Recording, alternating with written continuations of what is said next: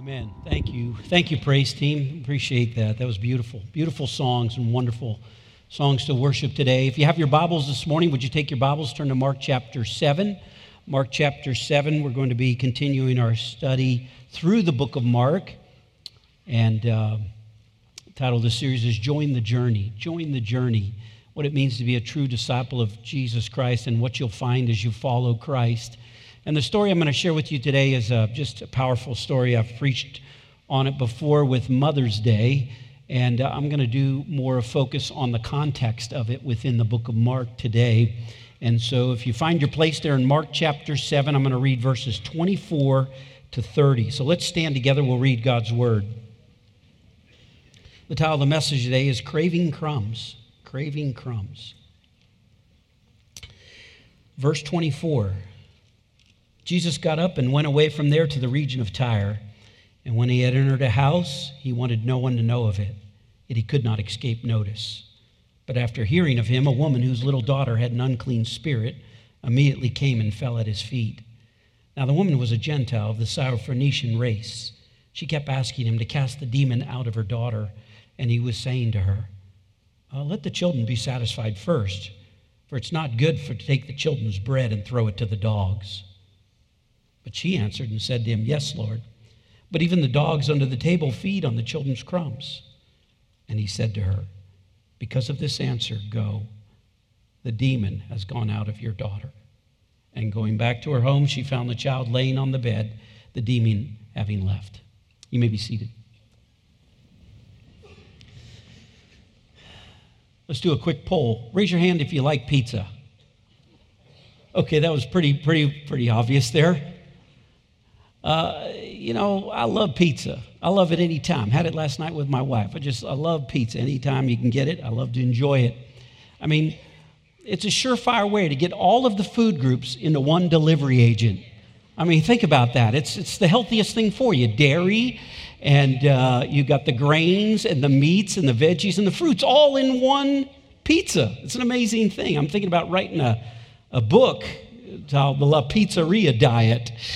And the subtitle will be How to Eat Pizza and Lose Weight.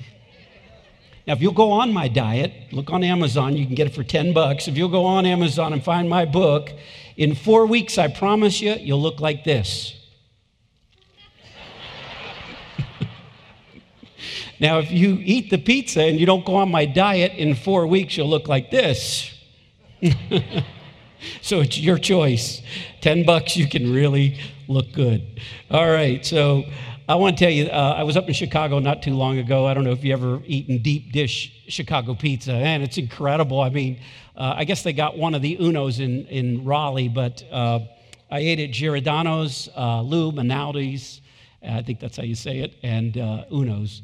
And so one of the guys in the last service was from Chicago, and he said Giordano's is the best. And most of the locals will say Giordano's deep dish Chicago pizza is the best. But I'm kind of between Uno and Lou Minaldi's. And those two were incredible. So the official position of Trad Baptist Church is Uno's Pizza, okay? Deep dish, that's our view. But anyways, while I was up there, I ordered in a cast iron bowl. They cook it for you, and they bring it out, and it's only 7 inches around. And I thought, man, I'll be eating 2 of those. There's no way. And you look at that thing, and you see it, and you don't think there's much there from the top level. But then when you slide it out of the cast iron bowl, it's like that thick.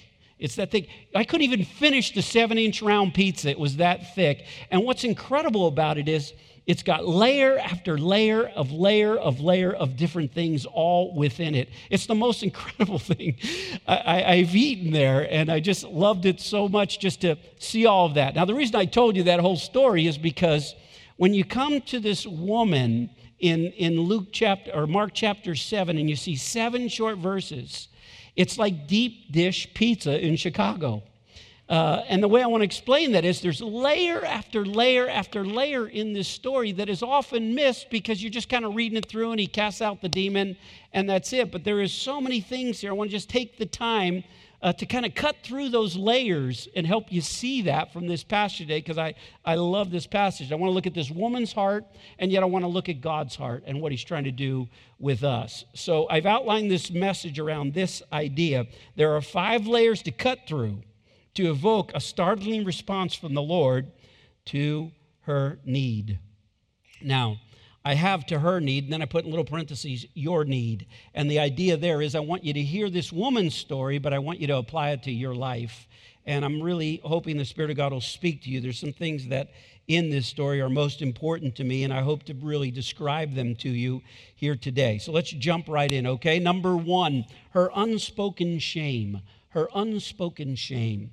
The Bible says in verse 24 that Jesus came to the region of Tyre, and he entered a house. He wanted no one to know it, yet he could not escape notice. After hearing of him, a woman whose little daughter had an unclean spirit came and fell at his feet. Now, the woman was a Gentile, a Syrophoenician race. I'll just stop right there so you capture this.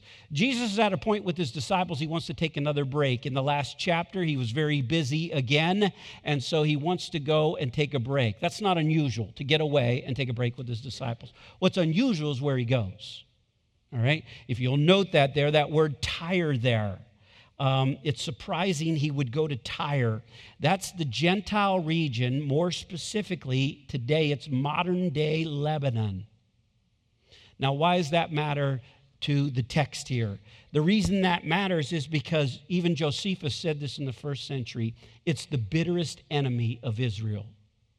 You may be familiar with the term Hezbollah. They are the enemies from Lebanon that are merciless toward the Jews.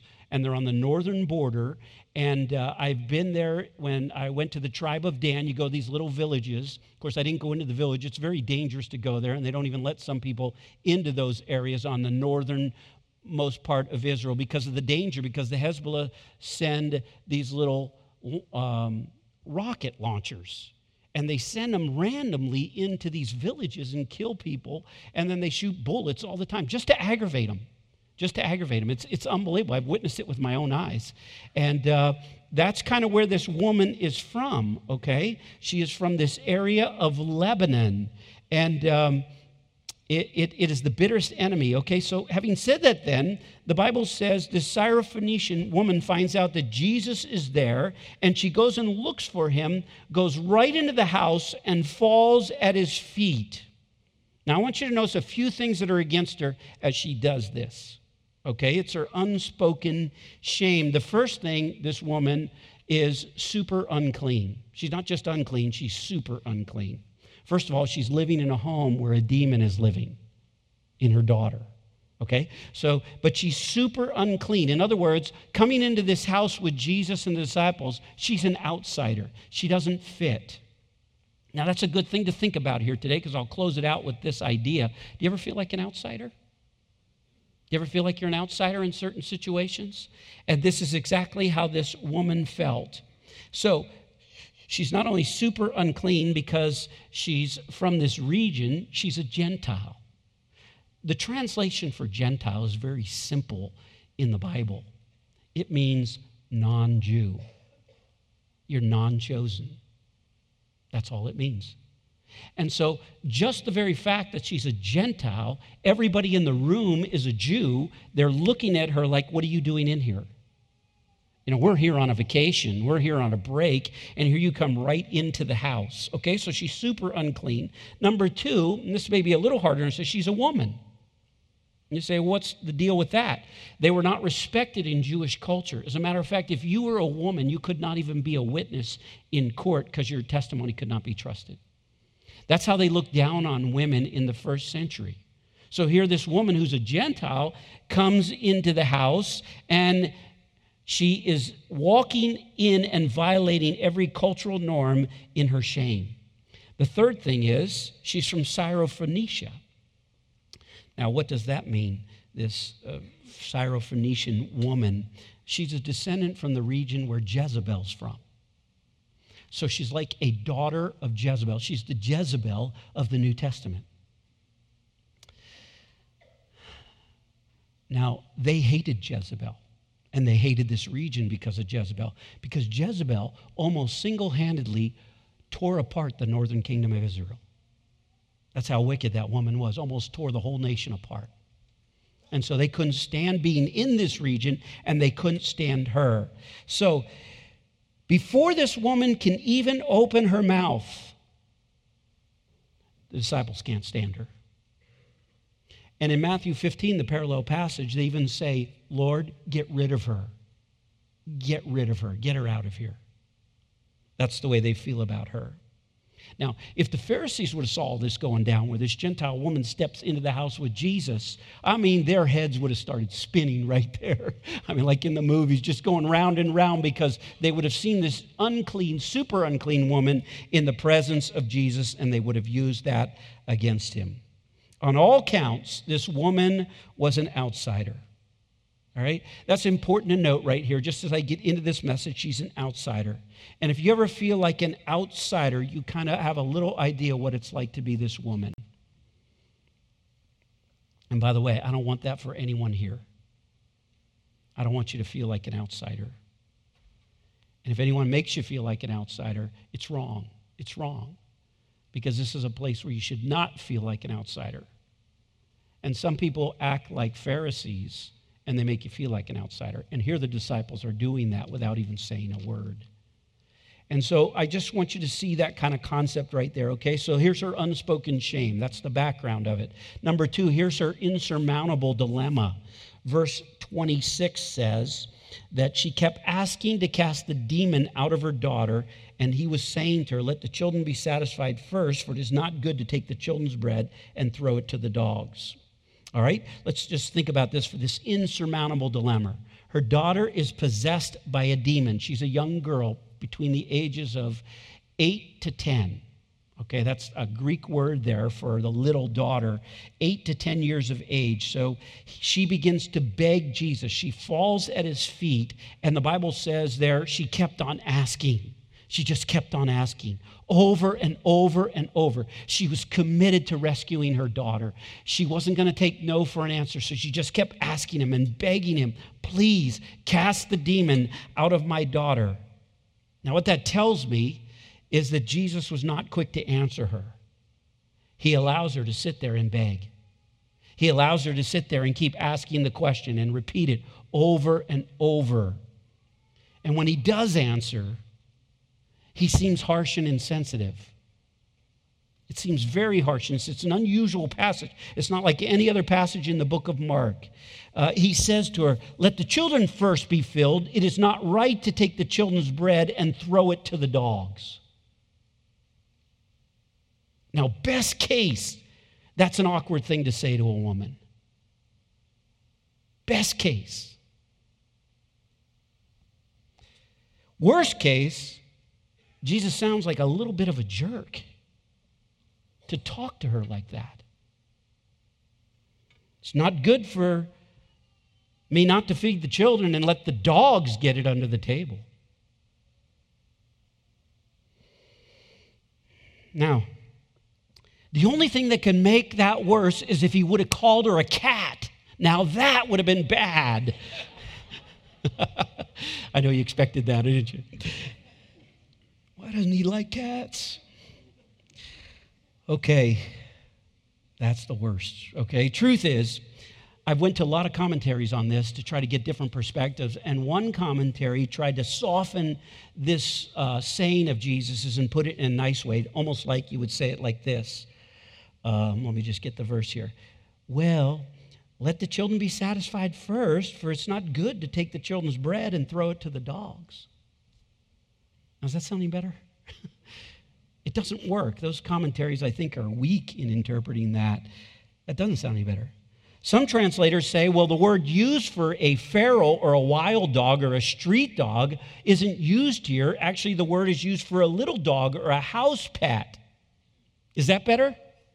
Women, let's just do a quick poll. Would you rather be called a dog or a little dog? I mean, it's like neither of them are good choices. Well, I just called you a little dog.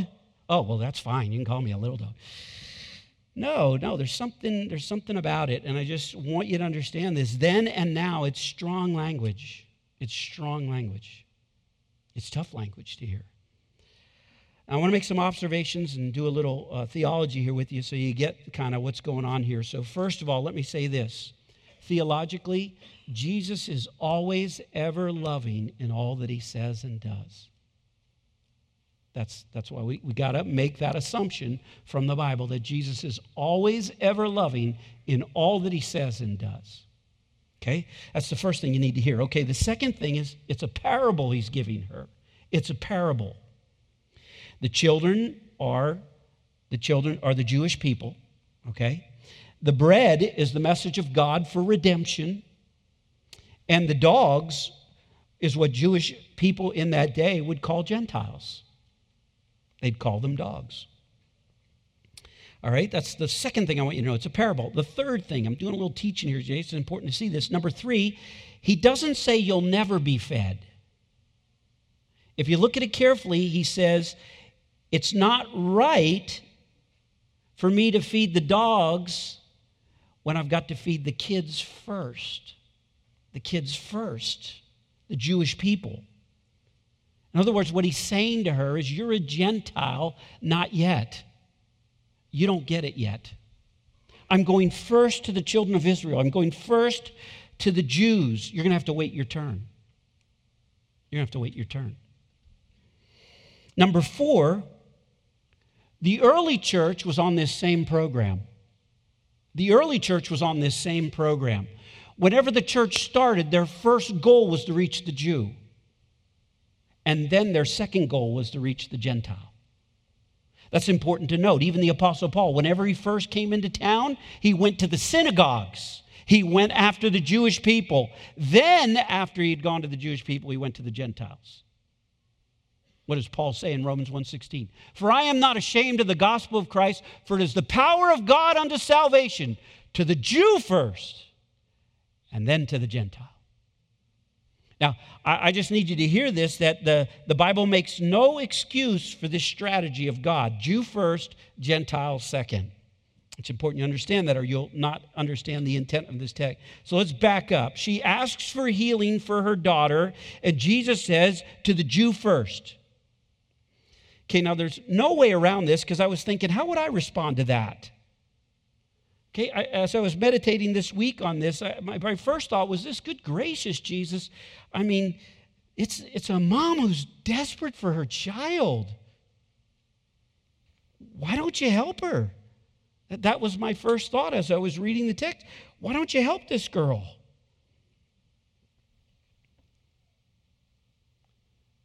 But what if he was really helping her? What if he was trying to pull something out of her? And he wasn't really pushing her away. He was saying, keep coming. What if there's something deeper going on here, another deeper layer of the pizza, if you will, that really gets down to what Jesus is saying? And what if he sent the demon into the daughter? Go back to the beginning of this story. What if he planned the whole thing?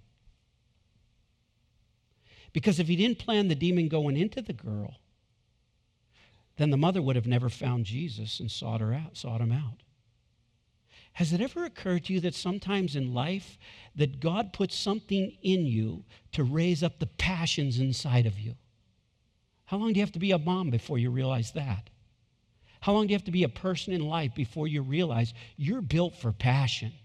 You are built to engage in something. You are built to shed blood over something.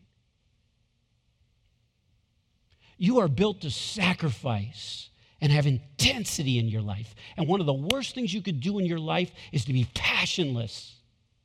You need something to be passionate about. Something that draws something out of you. And God took a demon in a little girl, and that brought a passion out of that mother, and there she is at the feet of Jesus saying, I am desperate. See, that kind of desperation is beautiful because God puts that in us. Why do you think you like Netflix and Amazon series? And why do you think you like to watch TV shows? You know why? Because you like to watch somebody else's drama. You like to watch somebody else's passion. You like to watch somebody else shed blood. You like to see somebody else go through sacrifice because that's innate in you. That's innate in you, and that's why the stories are always like that on the TV. That's why they're like that on Netflix, because they're drawing something out of you that's inside of you. But the most dangerous thing you could do with your life is to be passionless. It's to say, I don't want that kind of stuff going on in my life. I want to watch it on Netflix, but I certainly don't want it going on in my life. And has it ever occurred to you that maybe God's just going to stir up your life to bring out some deep passion in you? One of the worst things you could do in your life is go through life passionless, not have something you would die for, give your life for, sacrifice for, shed blood for. That's what makes life worth living. That's how you were designed. And I think he's saying to the lady, keep coming. Push through the junk. Push through it. Will you push through it, ma'am? That's what I think is kind of going on here in the text. And I just want you to see that with this insurmountable dilemma, sometimes God pulls that out of us and wants to see what's in us. And I fear some of you give up too easy sometimes. Just say, God doesn't care. God's put me off. When in reality, what he's really saying is keep coming. Maybe I sent the demon. All right, number 3, let's go on. So this leads to number 3 because it's her astounding faith, The Bible says she hears Jesus say that it's not good to take the children's bread and throw it to the dogs. And so she answers and she says in verse 28, yes, Lord, but even the dogs under the table feed on the children's crumbs. Now, I just want you to hear this for a minute because I'm not really sure how to develop this. This is where my thoughts were going. She says, yes, Lord. There's no feministic protest. You chauvinist. How dare you call me a dog? That's what you got going on in culture today. Okay? You don't see this at all from this lady. You don't see this at all. And I think there's something to this. Can you just see him? Can you just see her saying, you insensitive jerk? She doesn't say that, does she? She says, yes, Lord. She didn't say, I can't believe you talked to me like that. No matter how critical Jesus is being of her, it didn't bother the woman to be demeaned. Are you okay with being demeaned?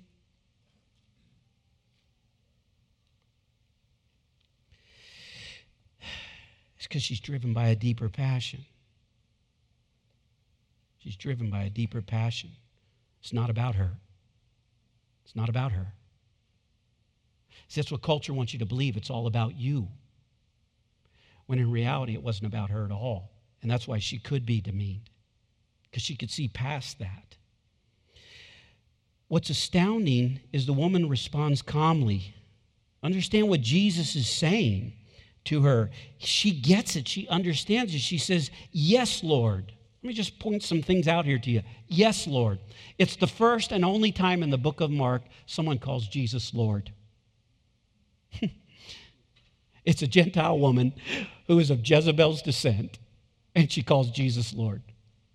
It's the first time in the book. It's amazing to me when you say Jesus is Lord, you're saying kurios in the Greek. You're saying the sovereign God.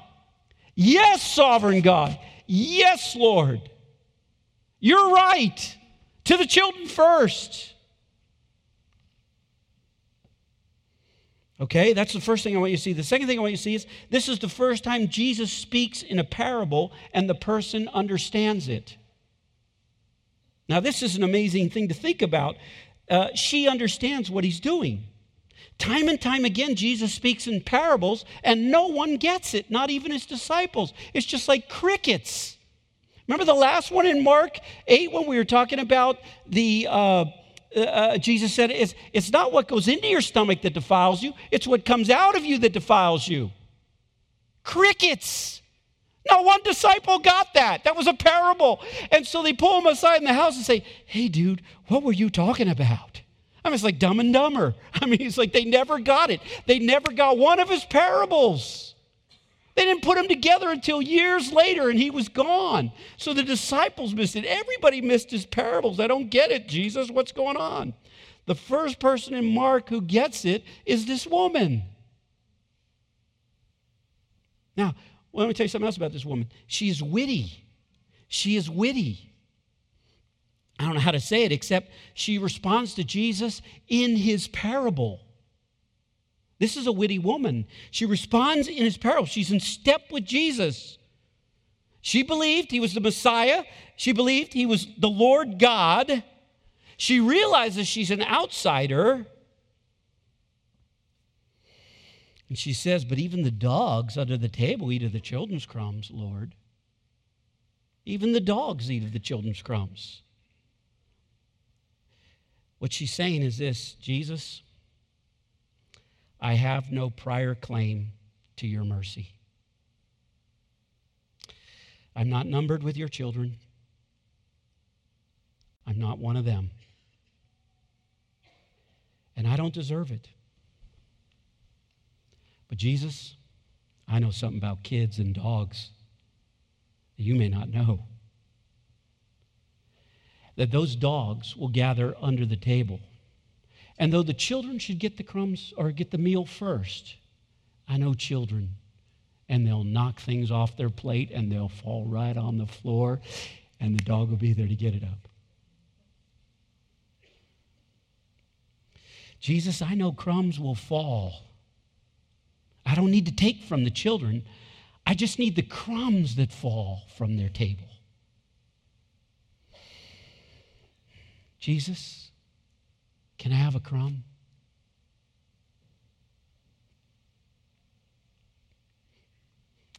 I'll be satisfied with a crumb. Jesus, that's not breaking the order. Jews first, Gentiles second, children first, dogs second. I'll take that. Give me the crumbs they forget about. Heal my daughter, please. Please heal my daughter. I know she's not your family. I know she's not numbered with Israel. I know we are dogs. And we're waiting for crumbs. Could I just have one crumb?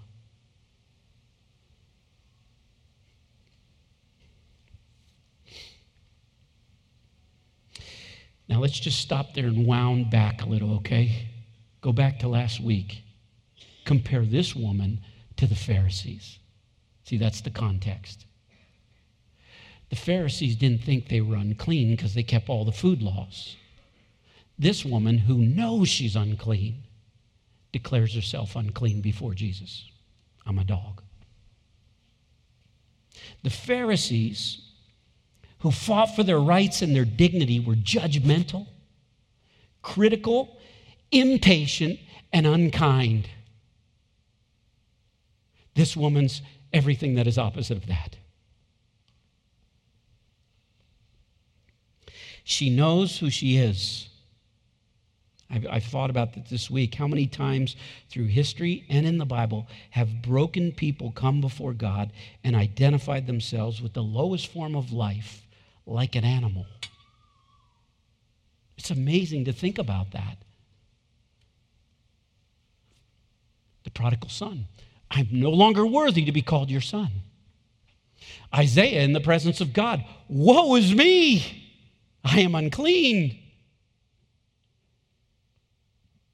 Think about all of those. Would he devote that sacred head for such a worm as I? You know, the new songwriters won't even put the worm in there. They change it to sinner, for such a sinner as I. But when she wrote that song, she meant a worm because she was in the presence of God and she knew who she was when she wrote it.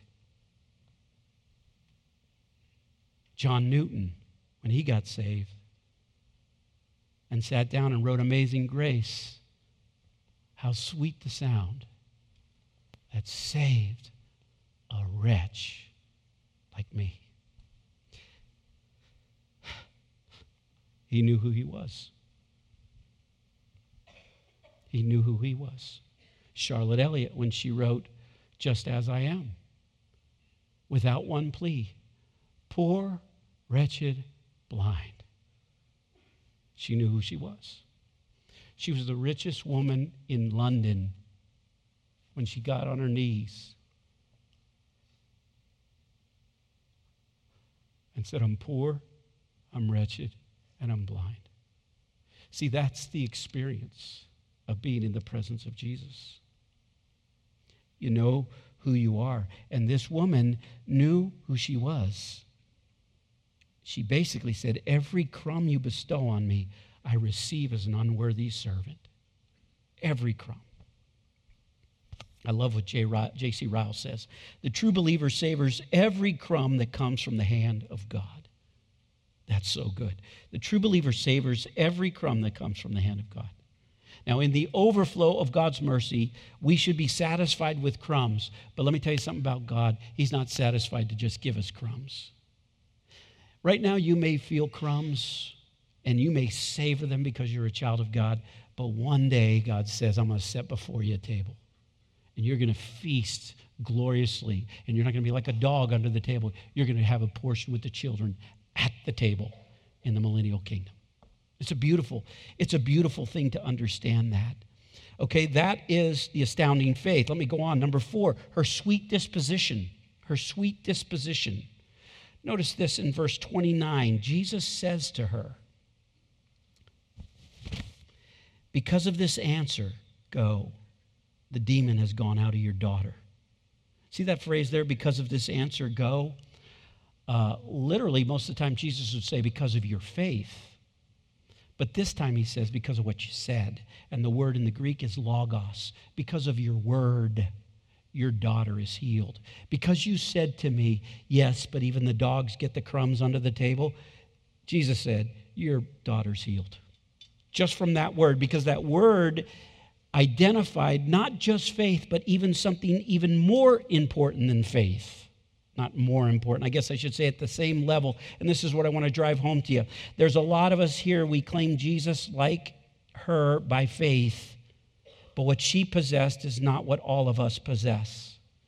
And I say this with all the kindness I can say this as your pastor. This woman had humility. She had humility. This is not applauded in your culture. This may not even be applauded in your home. Your home, you may have to fight to win.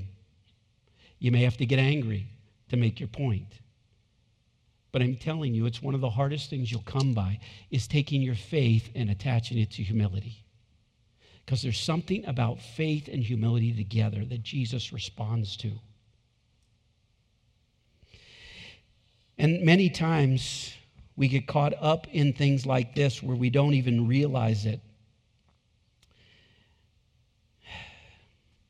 How do you talk to somebody when they talk to you with disdain?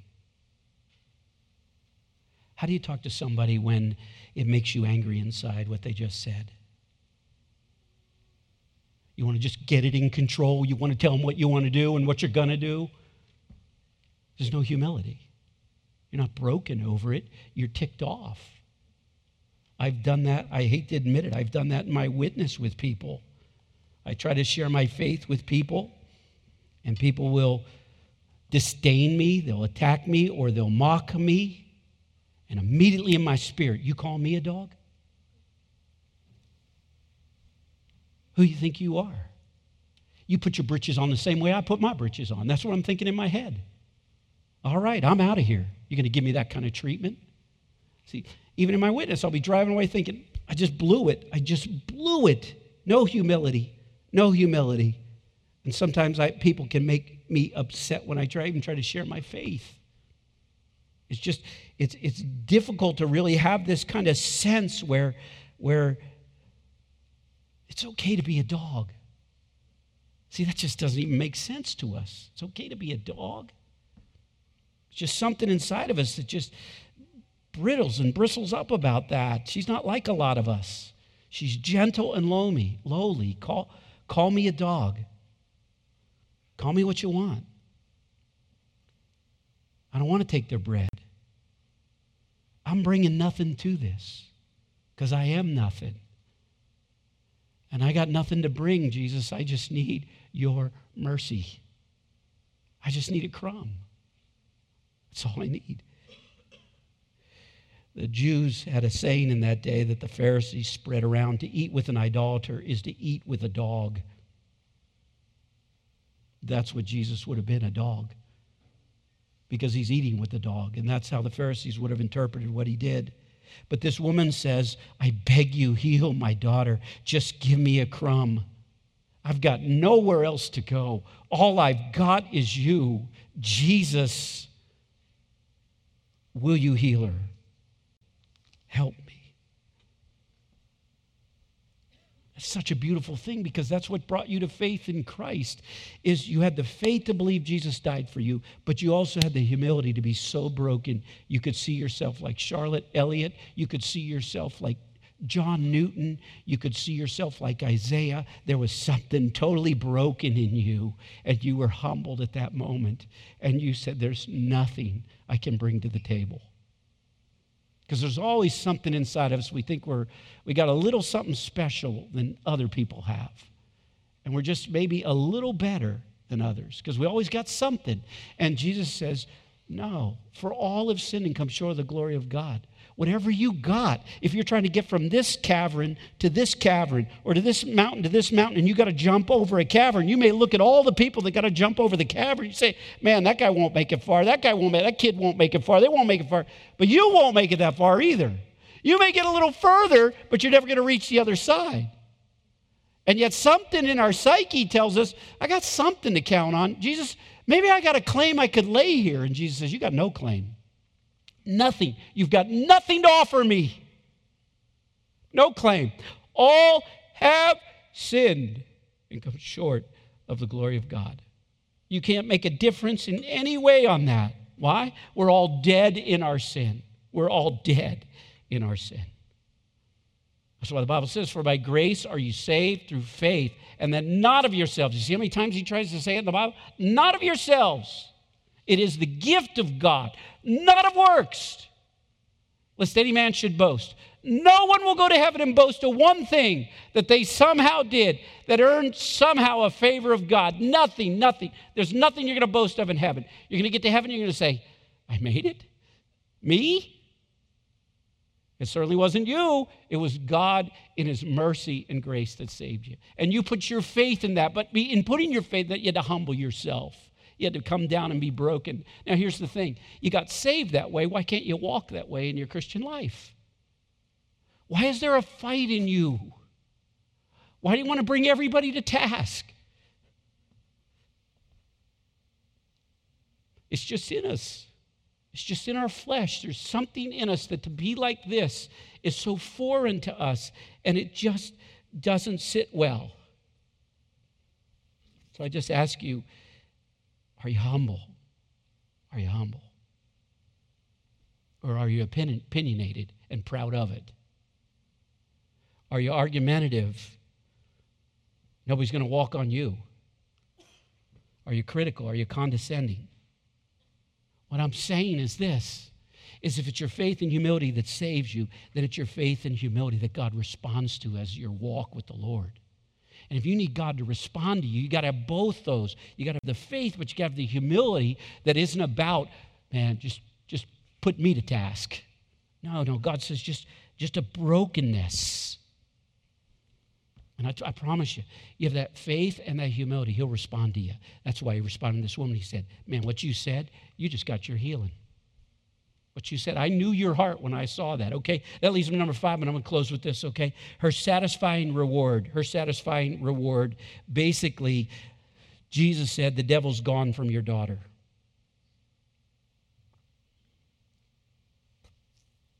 You know what I like about that?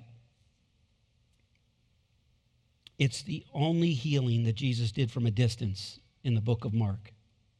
All the other healings, he said something. Can you imagine the little girl with the demon in? The demon's like, I don't know what's wrong, man. I got to go. And he's gone. Can you just imagine that? I mean, that's the first time he does it by distance. And it's the only time he does it in the book of Mark. One healing because of what this woman said. Because of her faith and her humility. And I'm reading into the text here because I think this kind of captures the unspoken delight in Jesus. He's got a twinkle in his eye. He's looking at this woman, and he's thinking to himself, maybe he's even going to say it to her. This woman gets it. This woman gets it.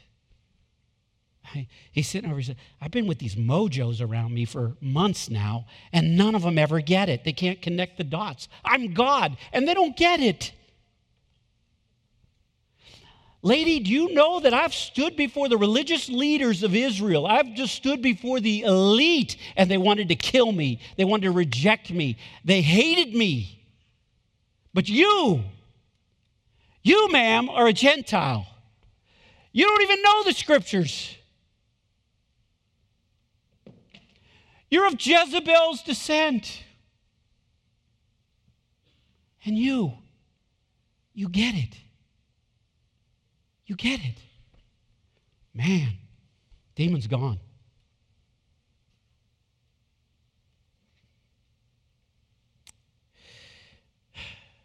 It's done.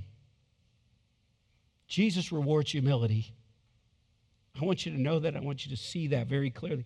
He rewards it as it's as important to faith. It's as important as faith to him. It's as important as faith. Jesus gave the unclean that which is holy and sacred, and he denied it from those who proclaim themselves clean. The true believer savors the crumbs. I love that quote. He savors the crumb.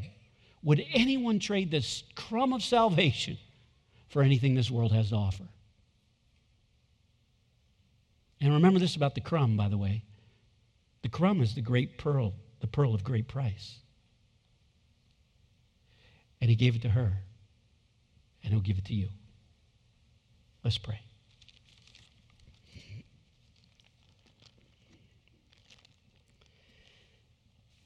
It's about eyes closed. The praise team's going to sing in our closing song. Has there been a time in your life that you've made that initial statement of your faith in Christ, and in humbleness said, that's me, man. I'm a wretch. I'm a worm. I am unworthy. There's nothing good I bring, Father. I'm guilty. That's where you start. That's where you start. It's an ownership of who you are. And once you know who you are, then you know what Jesus can do for you. He went to a cross and he shed his blood and paid the price for your sin. And in his grace, he offers it to you by faith and humility. Jesus, save me. Jesus, save me. If you never prayed that prayer, you need to pray that prayer and just say, Jesus Christ, save me from my sin. Be my Lord and my Savior. I receive you right now.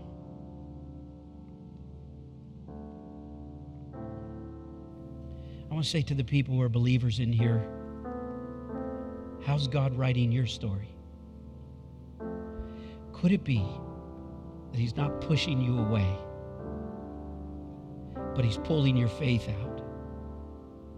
He's pulling out your passion, your intensity, and your sacrifice, and maybe even the shedding of blood for another.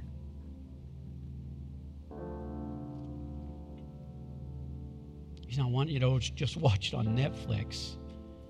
He's wanting you to live it. Live it.